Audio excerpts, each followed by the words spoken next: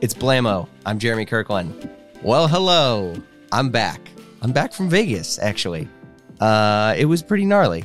Las Vegas is an amazing place. Special thanks to Project for bringing us out there. Always super glad to continue our partnership with them. And it was a gnarly time.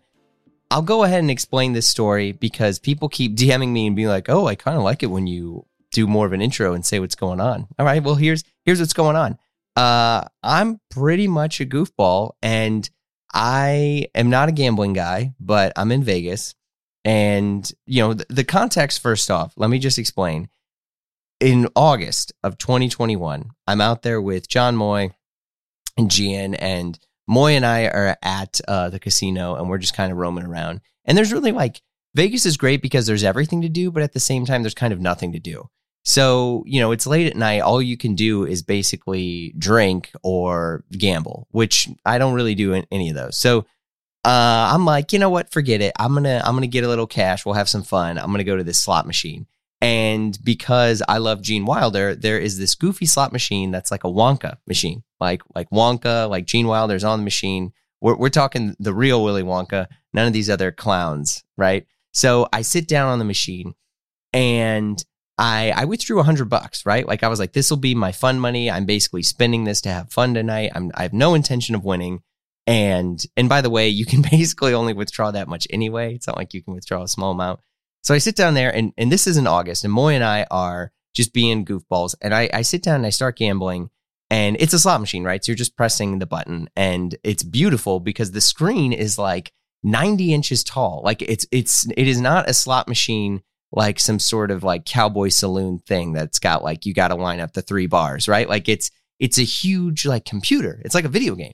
So I'm sitting down there and I'm playing the game. And I think it's got to be like a minute or so, I lose everything. Like basically $80. I'm down 80% of my $100 within 3 minutes. And I'm like, I'm such an idiot. Like why and real talk, my grandpa was a bit of a gambling addict. So I was like, I knew this was stupid. And, Moy's laughing at me. And, and I was like, you know what, forget it. This was dumb. I learned my lesson. I'm just going to bet it all on this next thing. And I won. And I won like a good amount of money. I won I think over $300. And I was like, holy cow. And I was up like 360 or something. And I'm like, Moy, let's go. Let's let it ride. And Moy just reaches over and presses the cash out button. And he goes, you're done. And so I was like, look, yep, I'm done. That was goofy. So fast forward to the other day, I'm in Vegas with James Harvey Kelly, Mordecai Rubenstein, Josh Peskowitz, and James and I are kind of roaming around. And sure enough, I spot the Wonka machine. Now, let me be clear. I saved all the money that I made in Vegas and was like, this will be my, of course, I'm stupid. I'm like, this will be the money that I spend at this time in Vegas. So I got more money to spend. So I'm like, I got like $300. And I sit down and I'm like, dude, by the way, James, I'm a master at this, game. And he's like, okay. And so I sit down and we're both sitting there. And again, within a minute, I've lost like $80, $90. And it's so weird because you use like pennies that it's like a penny slot, but each thing is like 250 credits or 350 credits or whatever. So you're really like playing like $3.50 or $4.50 every time you're playing, right? Like I know many of you tuned in to hear this and you're like, I don't really care to hear about how slot machines work, but I'm telling you how this works because it was just wild. So next thing you know, I'm down like $100 and I'm like, you know what? This was a dumb idea. And I'm like, well, look, here's a little bit more. Again, this was the money that I made. I didn't really lose it, blah, blah, blah, whatever dumb thing. I'm justifying myself. And I put in some more money. And next thing you know, I'm up like $160. And I'm like, oh my gosh, like I got it back. I got it back. And I'm like, oh, this is how Vegas works. So James is like, dude, cash out. You're done. Like, forget this. Like, because I'm like, well, let's let it ride, And so I get up. And, we have our panel, we have dinner. It's amazing. I was so grateful. And that night I'm like, let's go find that effing Wonka machine. Let's go find the Wonka machine. It's time. I'm going to go punch Gene Wilder in the face. I got this thing. So I sit down again And this time I was like, I think it was like our last night. I was like, I'm going to bet it all. And James is laughing and he's like, dude, I'm so in. It was amazing watching you and let's sit down and do this together. I think we lost all of it in about 12 minutes. So yeah. So the house always wins. There's your TLDR. Go to Vegas, lose all your money. It was stupid. I love doing it. I had a good time. Anyway, my guest this week is Sarah Mirth, co-founder and CEO of ARTIFOX. Welcome to the Desk Flex. Do you know what I'm talking about? Does anyone have a really good desk? If give me a minute here. The past few years, many of us have been working from home, but on what, right? Like couches, chairs, coffee shops, our laps, weird little pillows, dumb little things that we bought on Instagram that we thought were going to be a good setup, but they weren't. Everyone wants a nice desk, a nice space to put their stuff, to work, to collaborate, or if you're like me, waste time. Here comes ARTIFOX, an incredibly beautiful and thoughtful design and furniture company that has more or less refined and reinvented the simple desk. And funny enough, I've known Sarah, their founder, since elementary school. ARTIFOX is a bit of Dieter Rams, a bit punk rock, but in solid hardwood, right? Like Dieter Rams was, using plastic for most of his stuff. I now live for the Desk Flex. Sarah and I discuss the origins of ARTIFOX, objects of good design, what's on her shelves, and the power of a good uniform. We got 2 episodes left, everybody. Here we go. So, wow, we're recording this in the middle of a wild snowstorm right now. We are. We're not leaving the house. How's the house been? Because I think like before we begin, there's definitely to clear the air. You and I have known each other since second grade. Mm-hmm. Hell yeah! Wow. Yeah, you're right. That is second grade at Jana. That's right. I remember my sister came and helped us build wooden shoes. Wait, why was she teaching us to build wooden shoes? I think she was just a volunteer. Why were we building wooden shoes? I have no idea. And as I look back, I wonder if that was a good thing to learn or not. I wonder if were they like the Japanese shoes? I think they were Danish. They were Danish. Like the clog wooden shoes. Okay. Wow. Yeah.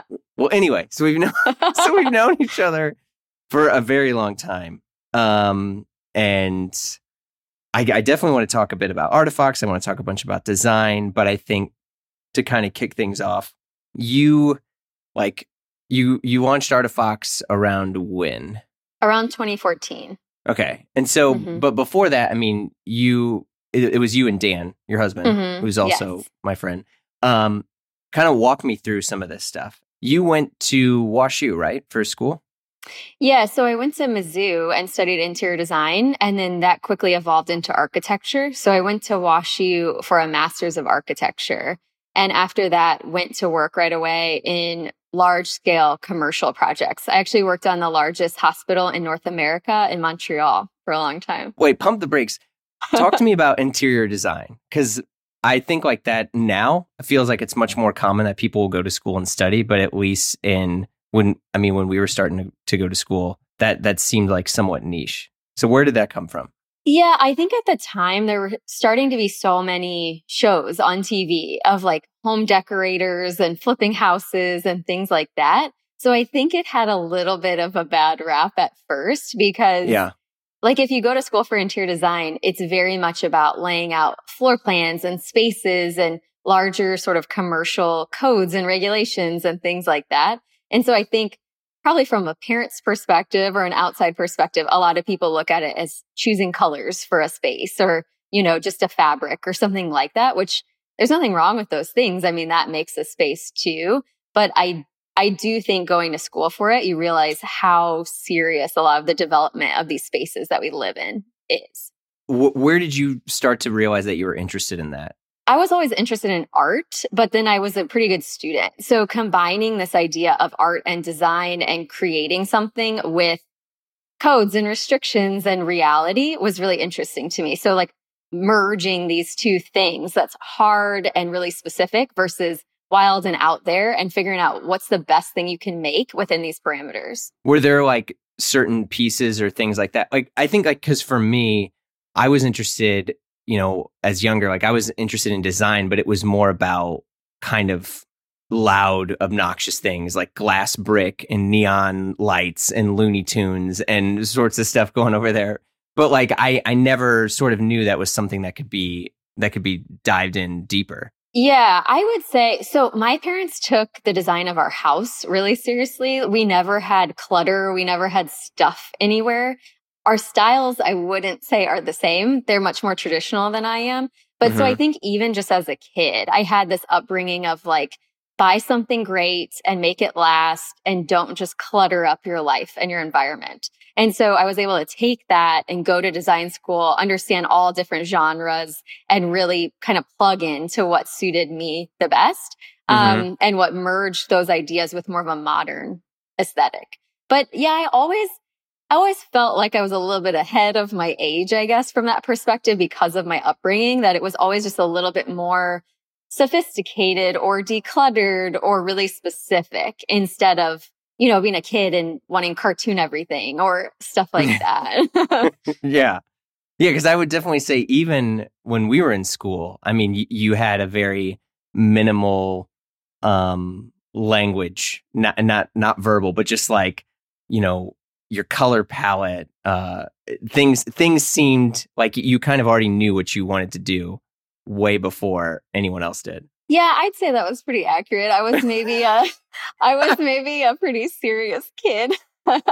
When everyone else was just goofing around outside, I was like drawing and planning and figuring out what I wanted to do.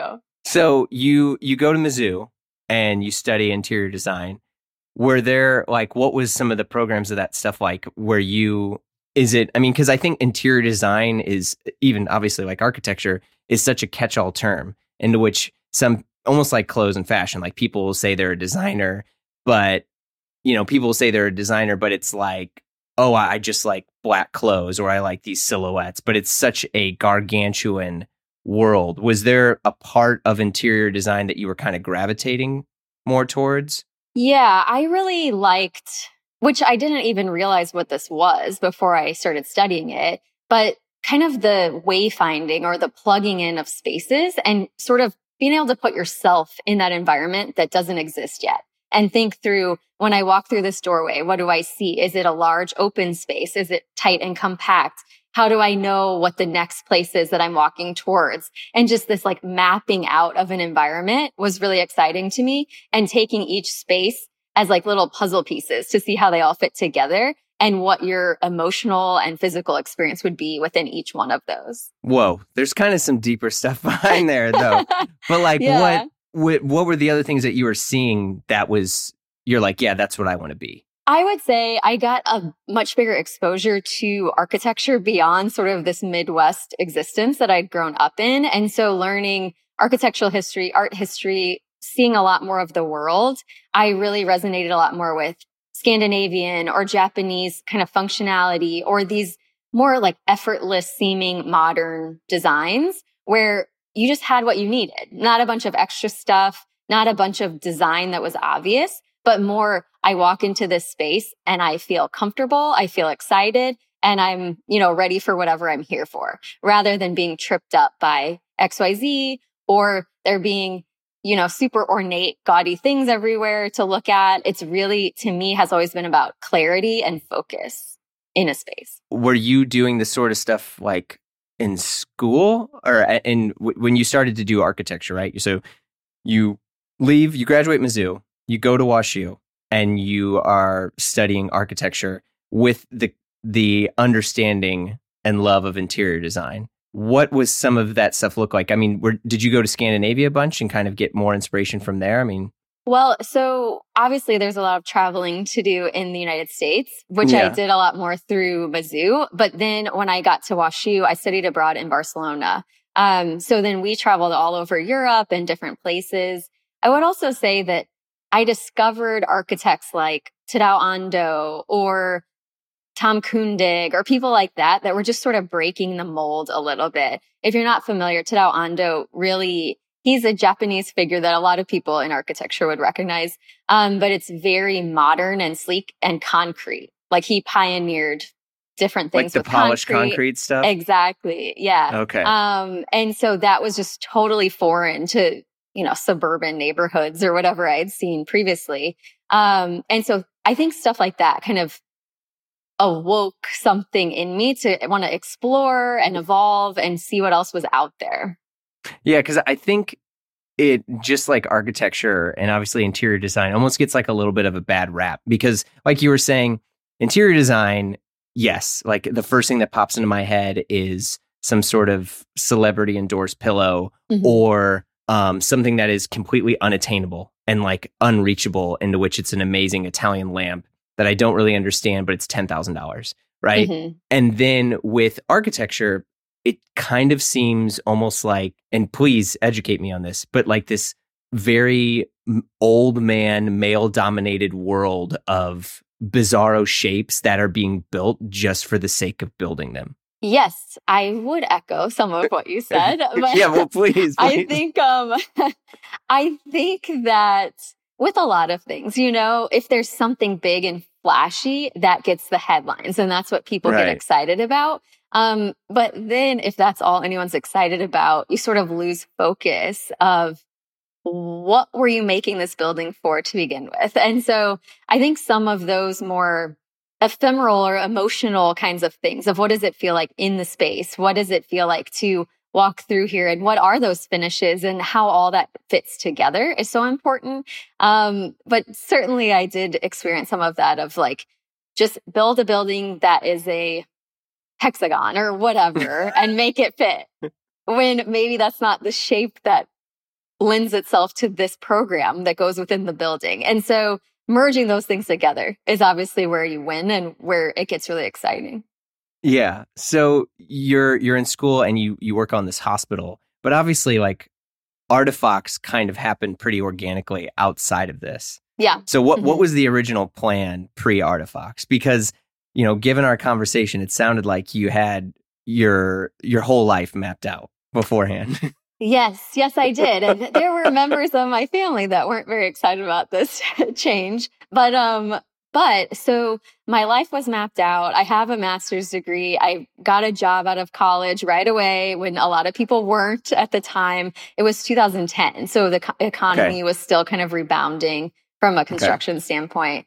And I think I knew right away that it wasn't quite for me, that this big corporate structure around the design I was less excited about. But I think it also was part of being 24 years old and wanting to know everything and like get in and get my hands dirty, and that not being part of the structure that was set up. So ARTIFOX partially was born out of just being excited and wanting to go figure things out and try something new. And, each step of the way having to be the one to build it instead of just being told, here's what you do this week, get it done.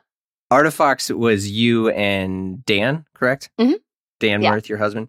Yes. How did that kind of like build up? Because from what I understand, there was a contest and you guys like kind of made this desk and entered this contest. Yeah. Well, so to back up, as I was going to get this big corporate architecture job right out of school, Dan did the opposite. And he graduated and he said, I don't want to get a job. I don't need that. And so he decided to just do design work on his own as freelance and contract. And that was growing and building. And so we came at it from two totally different perspectives. But I was interested in what he was doing and kind of the cool stuff he was getting to bounce around to, whereas I felt like I was kind of stuck in one avenue. But so through that, he wanted to build a desk for his workspace. And I knew what was out there. He grew up in the furniture world with his family. They owned a local furniture store. And, I met with furniture reps at the firm and things like that. So we kind of knew what was out there. We knew it didn't dock tablets or phones or have places for headphones or all this like tech clutter that we all had and didn't know what to do with. And so Dan really started out by saying, I just want to be able to stand these things up so I can see them. So they're right at my fingertips. And so what we did was we set out to create something just for him in his workspace with this like agency setup. And then pretty shortly after that, I found a contest online through Apartment Therapy. And it was a worldwide design product competition.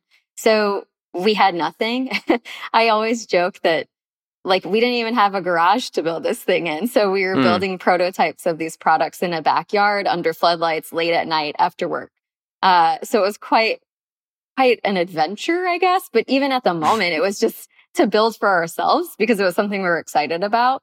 And the contest was due in a week. So we built a brand, a video, a website, photography, the products themselves, and did all of that at 4 a.m. every night before the deadline. So I want to backpedal here because you guys make this desk and I remember this and it was like, people were, oh, that's really cool. Like, this is a cool desk. Oh, I would want to get a desk like that. And as an aside, kind of thinking about this, you think about necessary and unnecessary innovation, right? So unnecessary innovation is like Velcro that needs to be silent or something like that, right? So, but the concept of a desk, right, which is just a place you sit to work, I feel like it was never really messed with ever at all. Like shapes changed, like you have cool Prouvé sort of looking legs and things like that. But like, and maybe you can't answer this, I don't know, but like, why was no one ever trying to make the desk or like innovate the desk before you guys? I think that's a really good question. And it was something we definitely set out to do. And that was part of where our name came from, of clever artifacts. So taking something that's kind of antiquated and familiar and then improving it with clever features and functionality to make it more exciting and more usable for anyone who's purchasing the product. I think it's really just an effect of technology and how much faster all of our lives are. And certainly you could put a door on a, sawhorse kind of thing. And we saw a lot of people through COVID that were trying to set up impromptu desks in their homes. And that works. That works if that's all you need. But for people who are like us that really want to optimize and fine tune all parts of their lives and make them aesthetically pleasing and things like that, and merging that together, I think it's a really exciting thing. Of course, it's not like inventing this huge thing that advances society, but Right. It also is like, oh, wow, I can sit down at my desk in the morning. I can put my bag here. I can put my iPad here. I can build out the accessories I need. And it just fits. And I feel like I sit down in an environment where I can be my most productive and efficient. And that's really exciting to people because I do think there's younger generations or like our demographic of people really care about the work that they do. Yeah. And more importantly, I feel like thanks to, Instagram and people trying to show like what their work setup is, I'm air quoting that. Like, I feel like back in the day, I don't know, like 20 years ago, no one really thought of or cared what other people's desks look like or what their work setup was like that maybe wasn't in that world. And now from Instagram and the whole like whether it's like the everyday carry where people like put all the things they have in their pockets, like I don't care. But all of a sudden I started to really care about more than what someone was wearing. Like what's on their walls, what's their desk look like, what's the chair look like? Is it ergonomic? Is it how do you make these things and not look tacky? And so you guys come along, you make this desk, you enter this contest, and you win, no? Well, so let me give you some background on this. Please, yeah. That what we didn't realize when we were submitting was that we were submitting against pretty legit companies that were already established, and we had one prototype of a product that was made outside in a yard. Who else were you submitting against? I don't even know anymore because it was so long ago, but real companies where we looked up their websites and we're like, oh, they're shipping worldwide, or, oh, we recognize this. And so we're like, oh my gosh, what were we thinking? But then a few weeks later, we were on the homepage. We're in the top 3 viewers' choice. We started getting emails from people all over the world. And there were some pretty great judges on that as well. So when we were able to, pause in the public for a minute while we set up manufacturing and really got the company launched this time for real, we were able to go back to that and had such great features and such great traction because of the interest that we had received from that contest. So what do you do? Because now people want you to make it. And I think this is another thing that's like difficult because, you know, it sounds like all the different hats you have to wear is one, design. So you have to make something that is good. Two, communicate that design. And then three, actually physically make that. So you got people saying, I want this desk. Well, how do you make, you just go grab some wood? I mean, what is this looking like here? Oh, wow. It went through some iterations, I would say. But so I at first tried to just go find manufacturers, and manufacturing is such it's an older industry in which most people don't need to have websites and Instagram and Twitter. And so it makes them hard to find.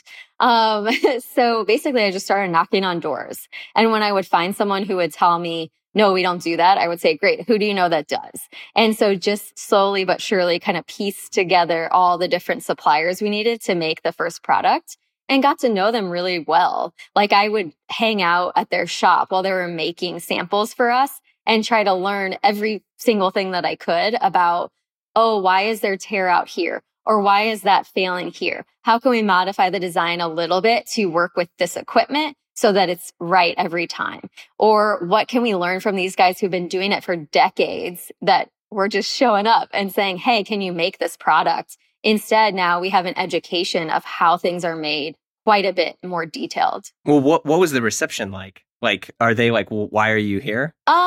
I would say mixed reactions. Okay. But I would say some people were very entertained by me and they were happy to have me there in the shop and thought it was funny that there was a 20-something-year-old girl who wanted to know about what they were doing.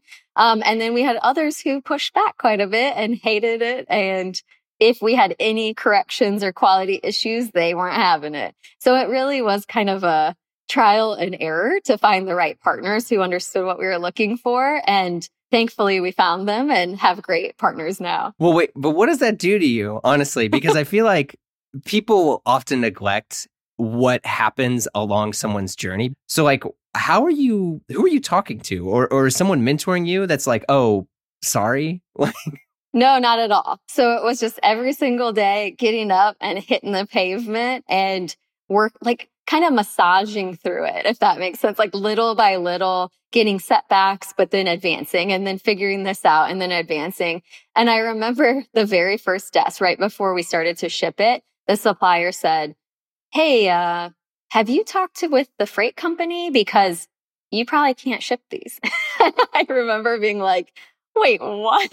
So what we realized was if we changed like a couple small dimensions that we were within the standards and it was totally fine. But things like that you just don't really expect that you have to figure out on the fly. Yeah, because after you guys sort of go through this contest, did they, because it wasn't Shark Tank, let's be clear. It's not like you get a business advisor and they come on your board and then they scale you and they give you like capital injections, et cetera, et cetera, et cetera. You just kind of got, I think, correct me if I'm wrong, you got money, like seed money to work on it. No, we got nothing. We just got exposure from this. And so we got started, we found manufacturers, we started to like produce our first product. Oh, and fun fact is some of the very first suppliers that we worked with were Amish because my parents retired and moved out to a farm near an Amish community that my dad grew up nearby. And we realized very quickly that wasn't going to last with that particular group. What you mean because of how Amish approach or not approach technology? Yeah, I think a few times my dad had to go find them to see if our samples were done and they were out playing baseball instead of doing what we were supposed to be doing. And that's totally fine and great. And I'm happy for them. But it wasn't going to work for our customers and for what we needed to get done. So we very quickly evolved from there. So did you guys get seed money? Because I had thought at one point you win the contest, but then there's like another thing that happened that was like in St. Louis entrepreneurship. Yes. So we got started. I already quit my job. We already had this plan of we're just going to move forward no matter what happens and push for the best. And how many desks have you sold at this point? None. We hadn't even launched anything. Oh, shit. Okay. But so then we entered a competition called Arch Grants here in St. Louis. And we launched the company, I think 2 weeks before their final pitch and decision. And we had sold some desks, thankfully, in that really short amount of time. And then we won that, which was our seed money for inventory purchases right out of the gate, which was $50,000. Nice. And so that obviously gets you a little bit of runway to start making stuff, right? Hey, to us at the time, it was huge. It made such a big difference. 50 grand is a lot of money. Yeah, exactly. No, I hear you. But so purchasing all of that inventory, and just what we realized very quickly is that we had already outsold the suppliers that we were set up with. And so then I had to go do it all over again. Our suppliers that we had set up, we hadn't anticipated the volume that we got right out of the gate. And so it already broke the system. Oh, shit. Okay, that's not good. So you start over again. Yeah. Is there sort of like an open standard of how people accept physical design things? The short answer is no. There is no standard. Sweet. Maybe if you get involved in some like specific production community where they all follow the same standards, but that has not been our experience at all. So yeah, every time it's getting to know totally new people and how they operate and how to work within that, I would say. But we've had such an education along the way that we always try to cross every T, dot every I, and make sure all the information's there so that our partners can, get those first runs done as well as possible. And then we can come in and tweak tiny little details instead of it being a total disaster if you show up with a napkin sketch thinking you're going to get one thing and then you get something totally different. So, yeah. So you moved to these larger suppliers now. Yeah. And now the business, and what year is this? Because the business is kind of like churning. That happened pretty quickly. I would say it was within the first few months. Okay. And are you still with those suppliers now? Have you been able to or did you bust it again? We busted it again. Okay. So, but I will say, so it happened a few times because it's hard to forecast what you expect. And then, we've seen some very significant growth, obviously, especially with COVID and different things.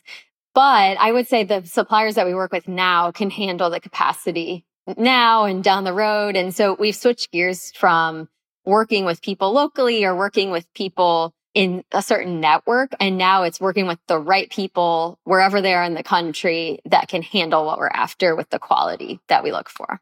So the business is kind of firing on all cylinders. And then I think obviously COVID hits. And that for everyone obviously was a crazy, insane time. But the biggest thing that happened is everybody's working from home and now all of a sudden cares about their desk and cares about furniture. So you guys seriously blow up. What happened with that? Because obviously it's panic and boom at the same time. Yeah. And also the layer of protecting us and our team and all of that when there's so much unknown. And it was very, very tricky for sure. But yeah, we saw a huge spike. And no longer was it, I'll order a piece of furniture, and if it takes 18 weeks, that's fine. And it's custom and whatever. Now it's like, I need this desk tomorrow. How fast can I get it? While suppliers are all closing down or they can't get raw materials or freight can't arrive.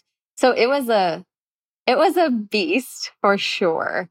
But I think, I attribute it to our team of manufacturers that we work with, to our team internally, that everyone really just did whatever they could to keep it moving. Like we would even go inspect stuff on site if we had to, or help get stuff out the door in the worst case scenarios. So it was intense to say the least. Yeah. And then how, because I think there's also, one of the things that obviously I didn't mention that you all are having to wrestle with is the fact that you're also having to educate your consumers on why things are worth the money, right? Because the ARTIFOX desks, as beautiful as they are, they're not cheap. And yeah, sure, you could get a door and 2 sawhorse. So how are you going through that too at the same time? Yeah, I mean, I think there's different ways to look at the world, right? And so there's one way, which is I just like to go buy tons of stuff and I want to swap it out every year. And that's okay with me. And I want to pay as little as possible because I know I'm going to move on to the next thing really quickly. And I should also say that as we were getting started, I still lived in an apartment pretty close to WashU at the time. And every semester when it would end, the alleys and dumpsters would just be filled with IKEA furniture, that college students move out of their apartment after their year, throw everything away and start over wherever they go. And so that was a little bit disheartening to see of just how much waste there was within the industry. And so, I mean, I think we already came from a perspective of wanting high quality, great things, caring about if it can be made in the US out of hardwood material, let's do it and let's find the right people to produce that. Because I think it all goes together into this like symbiotic thing, right? Like we learned that early on, a lot of trees are harvested in the Midwest. So walnut and white oak grow here. The trees get cut down, they're shipped overseas, they're milled into really thin veneers, applied to particle board, and then shipped all the way back. And so, Really? Yeah, I know. And so, yes, hardwood and paying people their fair wage here in the US is more expensive. But if you look at the overall cost of like, what are we doing to the world? Sure. I feel much better about saying, look, we're producing high quality products that can last and you're not going to throw it away after a year. It's, that's a night and day difference within the industry. Yeah, I do feel like COVID helped with that in the sense of paying more attention to having good things in your home. I think where people put their value on the things that they cared more about, COVID really made home, I'm air quoting, like that whole category absolutely looked at more. Yeah. And I think that's a good thing, just like what we've talked about with spaces and how important that is. Like, do you want to walk into your home and feel like a sense of calm and relief and like, this is my safe space that I feel at my best? Or walk in and think, this is chaos. Everything's falling apart. What am I doing here? And not being able to leave your home obviously puts that in perspective quite a bit more. Yeah. But I also think from a perspective of like fashion, you can go to stores and buy a shirt for $20 and there's a place for that in the world. But you also, I think as people evolve and figure out what they care about or get older or whatever and want to invest in pieces that really last and that they can care about and be really excited about the story or how it's made or why it's made.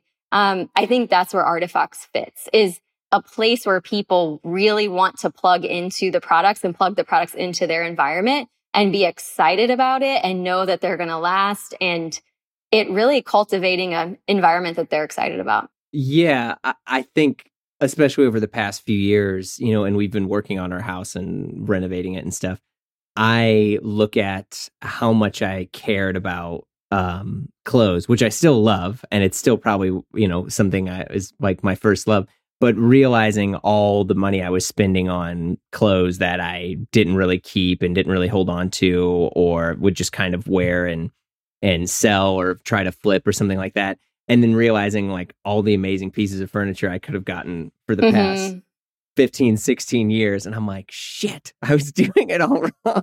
Right. And that's not to say like, it doesn't mean that you have tons of money to be able to buy a few good pieces. It's just where you're prioritizing. And so if you slow down here, maybe you can focus there or vice versa.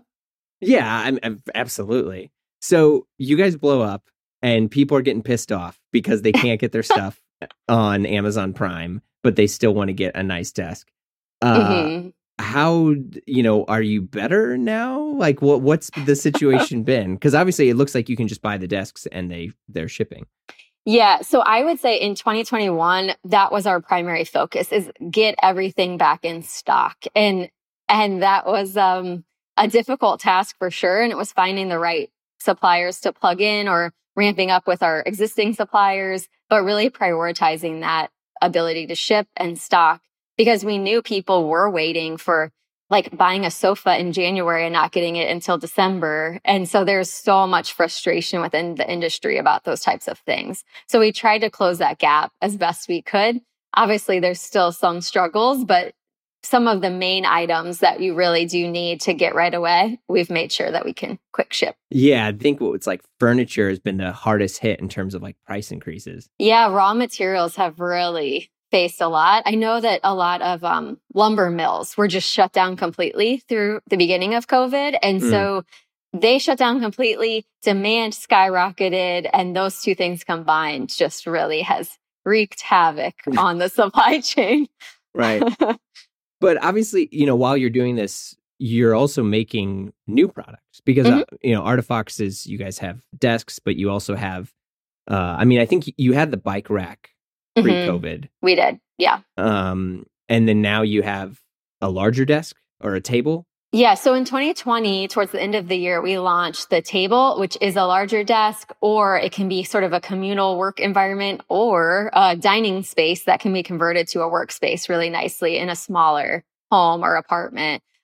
So really just trying to give that flexibility of work and where you work and still keeping those cables managed and still with the aesthetic. We also launched the bench and an acrylic line, and then a few other items, like a mini version of our wall shelf to build out an entryway space. So we've added quite a bit, but all with that same solid hardwood, made in the USA, no big cargo ships being held in the port. Do you is the plan you just, keep making SKUs? How big do you see ARTIFOX getting in terms of products? I see the potential for it to get really big. I think what's exciting to us is that we have such an awesome audience of customers that we work with, and people tend to come back and want to plug in new accessories that go with a product or a piece for a different space, but that matches the aesthetic. And so I think what we've done is laid out sort of our ethos and what we care about. And we're excited to see that other people care about that as well. So I think that's limitless to some degree of how many products can fit within that thread. Can you educate me here? Because when I think of American furniture designers, I can't think of any new ones of the past 20 plus years, right? It's like Charles and Ray Eames, and then you have like Aero, Saarinen, and then that's it. So what is the issue in like why there aren't more American furniture designers? Or am I just an idiot and I'm not looking at it right? Which is probably also true. I think, like you said, a lot of it is this stuff exists. We need somebody to come in and sort of reimagine it in a bigger way. And that's maybe our niche that we've found here.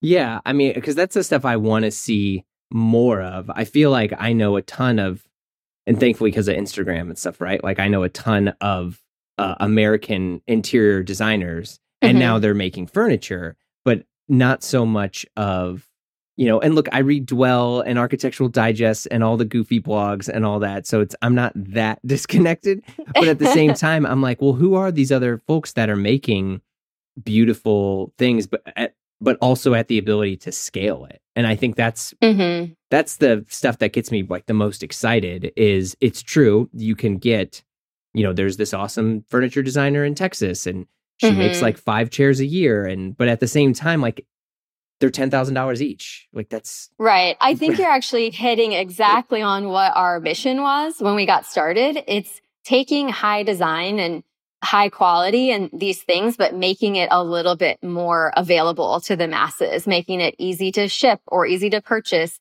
When we first got started too, a lot of it was you couldn't really buy a Herman Miller desk and chair or Knoll or some of these other things because you had to go through a distributor, and they were expecting to work with big commercial buyers instead of an individual. And so seeing some of those walls that are blocking people from getting the quality they want or the design they want, that's where we plugged in or like ran after that audience. And so I think people really appreciate the convenience as well, and being able to just get online, a few clicks, and then it arrives to you quickly. Yeah. Like on that note, so as you've, grown as a designer, an architect, and et cetera, if you go to someone's home, right? So you get invited, somebody's having a party, and you walk in their house and they have this. What are the things that you see that you're like, oh, this person understands good design? What are the objects? Oh, anything Eames related usually, or Dieter Rams, or okay. I would also say just general principles of not having too much stuff, like having key pieces that are displayed or used in a way that is purposeful. I also think something that kind of differentiates us is that there's this big movement right now with interior design that is like big wall shelves to display things that you would never use, but they're beautiful. Is this Grand Millennial? Are you calling out No, Grand Millennial? No, I'm not. No, but no, because I see it everywhere. And so for me, that's just a struggle because what I want to have on my shelves are things that are useful, but also beautiful. And so that's what we've tried to do with ARTIFOX products as well. What's on your shelves? Oh, all kinds of design books, or down in the dining room, it's different than up in the office, but design books, candles, cool magazines that we've collected, or prototypes of products or raw materials. So things that we want to look at and get excited about, but not necessarily like a big wooden chain. No, okay. It sounds like, I'm glad you did this because that was like, there's this design concept that everyone's obsessed with. And it even got plugged on the world's greatest television show, Hometown. And it's this concept called Grand Millennial. Do you know what this is? I'm not super familiar with it, to be honest. Okay. So You're educating me now. Okay. Grand Millennial. It's someone ranging from the mid-20s to their late 30s, and they have an affinity for design trends considered by mainstream culture to be, quote, stuffy, quote, or outdated, quote. Things like ruffles, embroidered linens, prints, but basically a modern reinterpretation of somebody's grandparents' home is Grand Millennial. And I feel like it's all over Architectural Digest. It's all over Dwell. It's all over like all of the sort of mainstream cool kid, and all over Instagram where it's like, I'm going to put some bizarro wallpaper that's got felt in it. And then I have an atomizer that's shooting the scent of old lavender blasted through the walls with a grand chandelier that I made with my friends from Etsy. Yeah. Yeah. So you just described the opposite of us. Well, yeah. Well, you've seen this, right? Yes. Yeah. And, to each their own. And if that's what you like, great. But what we realized long ago is that there's always trends. And instead of chasing the trends, creating things that are tactile and useful and productive is much more natural to us and makes a lot more sense. So less decor and more like functional, but also beautiful within the space. Yeah, like, have you seen any other sort of things like that have kind of popped that you're like, I don't know if this is going to last that long? Oh, well, I mean, I think colors coming in a big way. Can you elaborate? I just think like we're seeing it in fashion more. We're seeing it in other places, but that is the new thing because people are ready to get out of their house and, be excited and celebrate and things like that. So I think we'll see a lot more color distributed everywhere for a bit.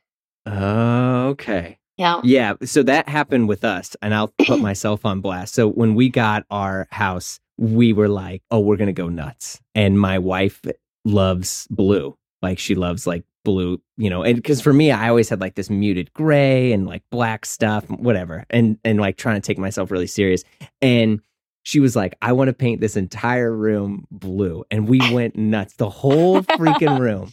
I mean, just like it's a beautiful blue, but now it's an accent wall of a blue versus we eventually were like, oh, this is so dark. Like everything is so dark. And then a friend of mine who's an interior designer, she was like, you should just have colorful objects, less colorful walls, because she's like, you can just swap out objects to change your moods. And I was like, son of a bitch. And so we repainted everything white. And right now it literally looks like a white box because we're still renovating. We haven't put stuff up. But like, as you're making objects, do you often be like, hey, if you're going to get this object, this is the design world that it fits in? Or like, say somebody's got some Grand Millennial crazy chandelier and they want an ARTIFOX desk. Are you like, I mean, I express yourself however you want to do. But yeah, I mean, maybe that is it. Just like however you want to combine things, I think there's just things that will last in your space and things that are going to go in a year. And I think if you just accept that and make sure you spend the money on the things that last and not on the things that you're going to be tired of in 6 months, that swap out things, do whatever you want. Okay, this is a series of random questions. Okay. If you were making a YouTube how-to video, what would the subject be? Probably something food related. I'm a big, big foodie. Okay. Like, we make everything from scratch. We pay very close attention to what we eat. Well, wait. Define make everything from scratch. Do you eat bread? Well, yeah, but traditionally not, because I'm gluten-free, but we've started making, like everyone else through COVID, gluten-free sourdough bread. So you're gluten-free, and then I believe you've also been a vegetarian since I've known you. Yeah, since I was 10. Since you were 10? Yes. Okay. Yeah. Do you think it's easier or more difficult to be a vegetarian now? Much, much easier. Yeah. I don't even think about it. It's not an issue anymore. But I remember being a kid and going to restaurants and asking for something vegetarian and getting iceberg lettuce with like a tomato wedge on top, and that'd be it. Oh, that's trash. What is the last movie you saw? Oh, House of Gucci. It was a very cautionary tale of a husband and wife in business together. Well, I think I've seen the movie too. It's a little bit crazier than that, but yes. Yeah.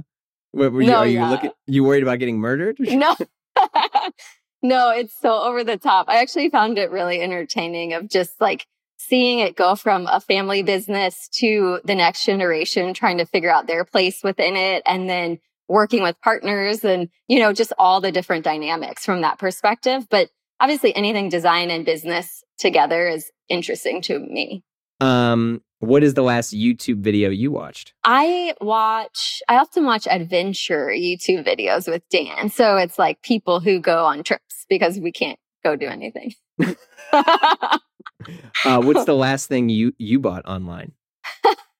Actually, boots. I bought some like Doc Marten style boots recently. What? Because I was going to say, I mean, to jump on the clothes thing for a second, you have a pretty strong uniform. I do, yes.